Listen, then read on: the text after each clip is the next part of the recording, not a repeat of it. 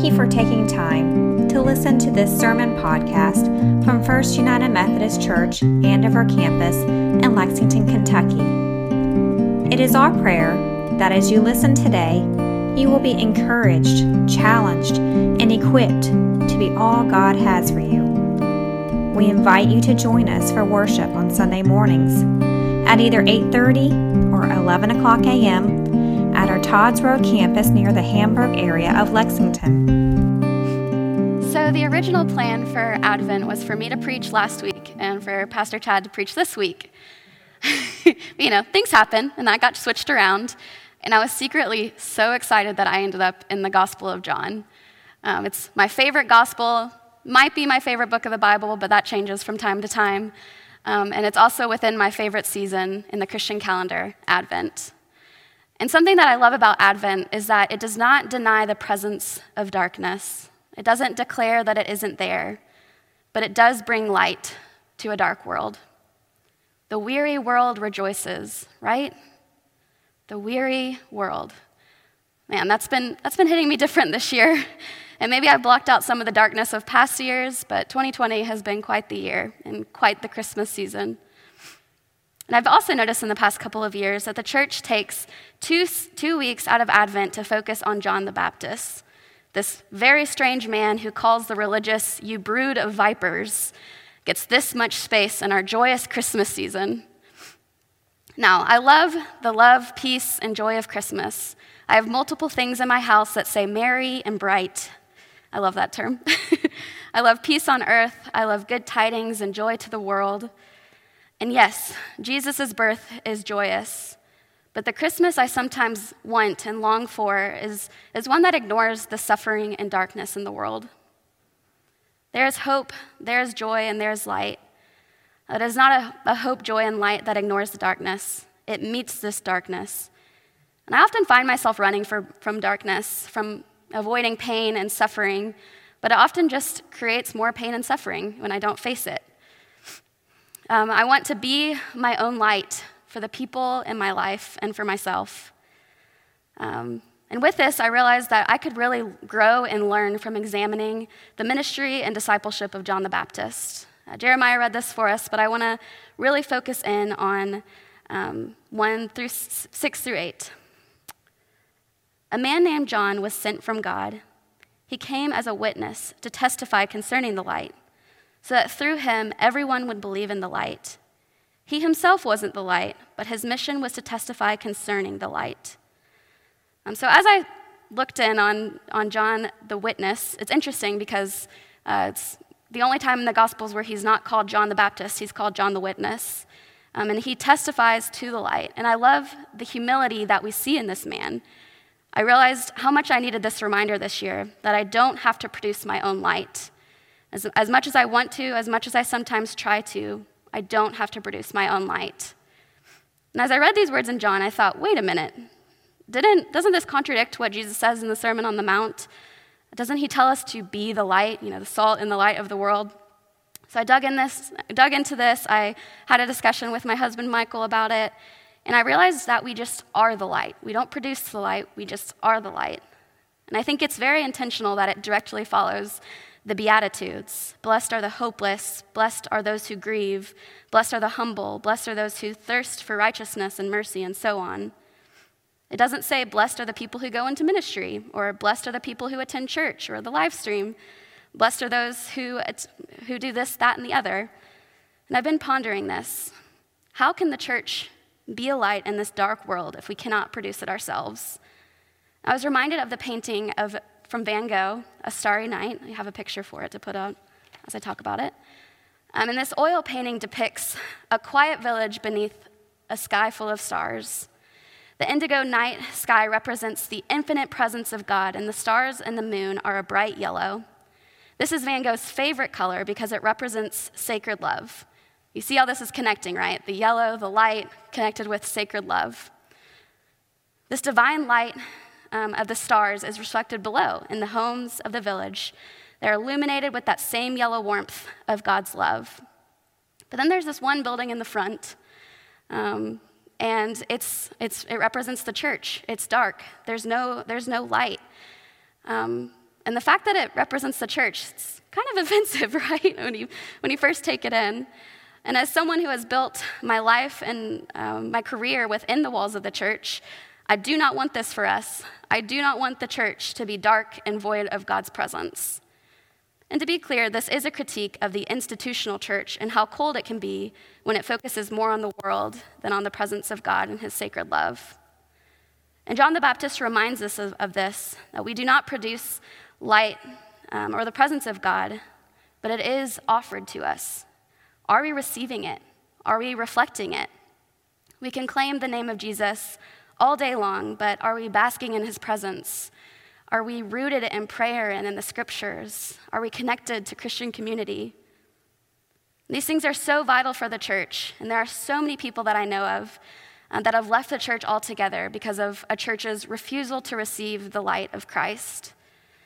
This saddens me because I still see the light of Christ in these people, and they still receive the light from Christ, but they no longer wish to reflect that and to point to Jesus as the source of that light.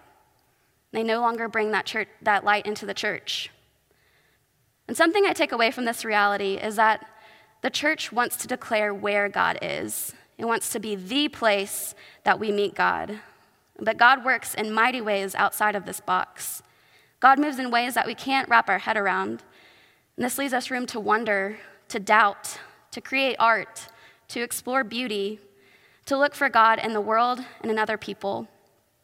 The church's task becomes not to create light, but to find light and to join John in witnessing to its source. This is what sets Christians apart from people who have left the church. We witness that God is the source of all truth, all grace, all love, and all goodness in the world, even when we don't recognize it. So Skye Jethani is one of my favorite authors, and I have to cite him here because he definitely gave me a lot of the words to explain the Starry Night painting.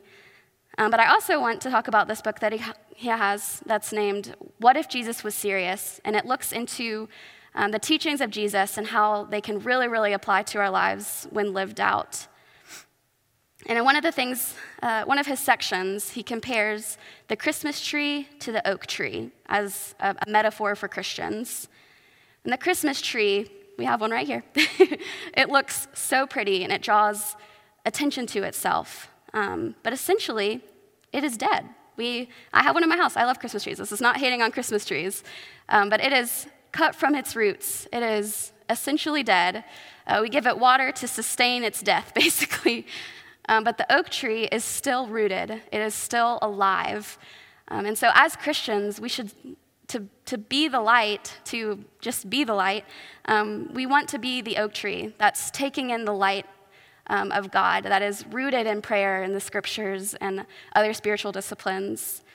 Well, as much as we want to be a Christmas tree and to appear like a Christian more than we want to live our life with God, and this keeps us in the darkness and away from God's warm light of divine love and presence. Gosh, we can take away so much from John the Baptist. He could have been a Christmas tree with having the news of the coming Messiah. Israel has been waiting for this for so long, and he has this news.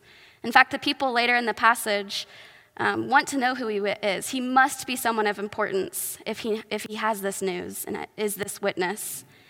But no, he is not the Christ, he's not Elijah, and he's not the prophet. He is the voice crying out from the wilderness, "Make the Lord's path straight." You see, the purpose of John's ministry is to witness, and it's all tied up in revealing Jesus' identity to Israel. When we go back and look at its context in Isaiah, we learn that preparing for Jesus is repentance, and to turn away from being Christmas trees and turn towards being an oak tree that soaks in the light, the life, and the love from our coming Savior, Jesus. This is what John's ministry is screaming at us to do. Repent, turn away from this dead life and turn into the goodness of God's life. Now, we all know the intro of John 1. In the beginning was the Word was with God, the Word was God. So beautiful, I love it. There are also some beautifully relevant verses in between the verses that we have for our lectionary this morning. It's verses 9 through 18. I want to focus in on those as well. Hear these words. The true light that shines on all people was coming into the world. The light was in the world, and the world came into being through the light. But the world didn't recognize the light. The light came to his own people, and his own people didn't welcome him. But those who did welcome him, those who believed in his name, he authorized to become God's children, born not from blood, not from human desire or passion, but born from God. The Word became flesh and made his home among us. We have seen his glory, glory like that of a father's only son, full of grace and truth. John testified about him, crying out, "This is the one whom I said, 'He who comes after me is greater than me, because he existed before me.'" From his fullness, we have all received grace upon grace, and the law has been given through Moses. So grace and truth came into being through Jesus Christ. No one has ever seen God. God, the only Son, who is at the Father's side, has made God known. So we learn from these verses that Jesus is the light of our world. Everyone is experiencing this light, whether they recognize it or not. And John the Baptist invites us to believe in Jesus and to notice his light in our world. This is how we prepare the way. To prepare the way for Jesus, we reflect the light of God through our lives with God, through the spiritual disciplines of prayer and reading scriptures, and through being in community with other light bearers. I see the light of God when kids are playing and laughing together. I saw the light of God when Chad noticed Tom this morning. I see the light of God when friends gather for authentic conversation over a meal. I see the light when the needs of others are put first in our lives. And I also see it when hard and healthy boundaries are set in relationships. I see the light of God when we witness and celebrate the life of a Christian. And I definitely saw it in Holly's testimony to her mother, Marja's life. In 2020, I've seen the light in so many places, in all of the Zoom meetings with you guys, and the socially distant gatherings. I see the light when you guys care for each other, and especially when someone is quarantined or sick. You guys have really gone out there and provided meals and been the support system. I see the light when we grieve together the loss of a friend or a member of our community. I witness the light when we show compassion to each other and to the needs of the city. I've seen the light in so many places in my time here at Andover, even though it's only been since March and it's been a very crazy time. I have seen the light of Jesus in you guys. And so I encourage you to continue in this and to keep being the light, all of you. Because this is the Holy Spirit at work. This is the kingdom being built on earth. We've been talking about the kingdom of God so much and just the darkness of God's wrath. And that's what leads us into Advent. And then we have this light that meets that darkness. And that is the kingdom being built. It all comes from our lives lived with God. We didn't create the good things that we have in our lives. We didn't create the laughter of a child or a baby. We didn't create how good it feels to have a good conversation with a good friend. God created us to experience that and created us to enjoy that. And as we reflect on this, may we also remember that we bear God's image and we also carry his Spirit with us. Many of these things that I've been talking about have happened inside and outside of the church. And this year, more than ever, has been a tangible reminder that the building is not the church. Church is still happening, and we are still connected, and the light of Christ is not dimmed. So let us make straight the path and light it up with love, hope, and peace of Emmanuel in this dark world. Let's pray. God, thank you for John the Baptist and the fact that he witnessed and testified to the identity of Jesus so that we can know and love him now. Please help us to receive your light and reflect that light in the world. We love you so much. In the name of the Father, Son, and Holy Spirit we pray. Amen.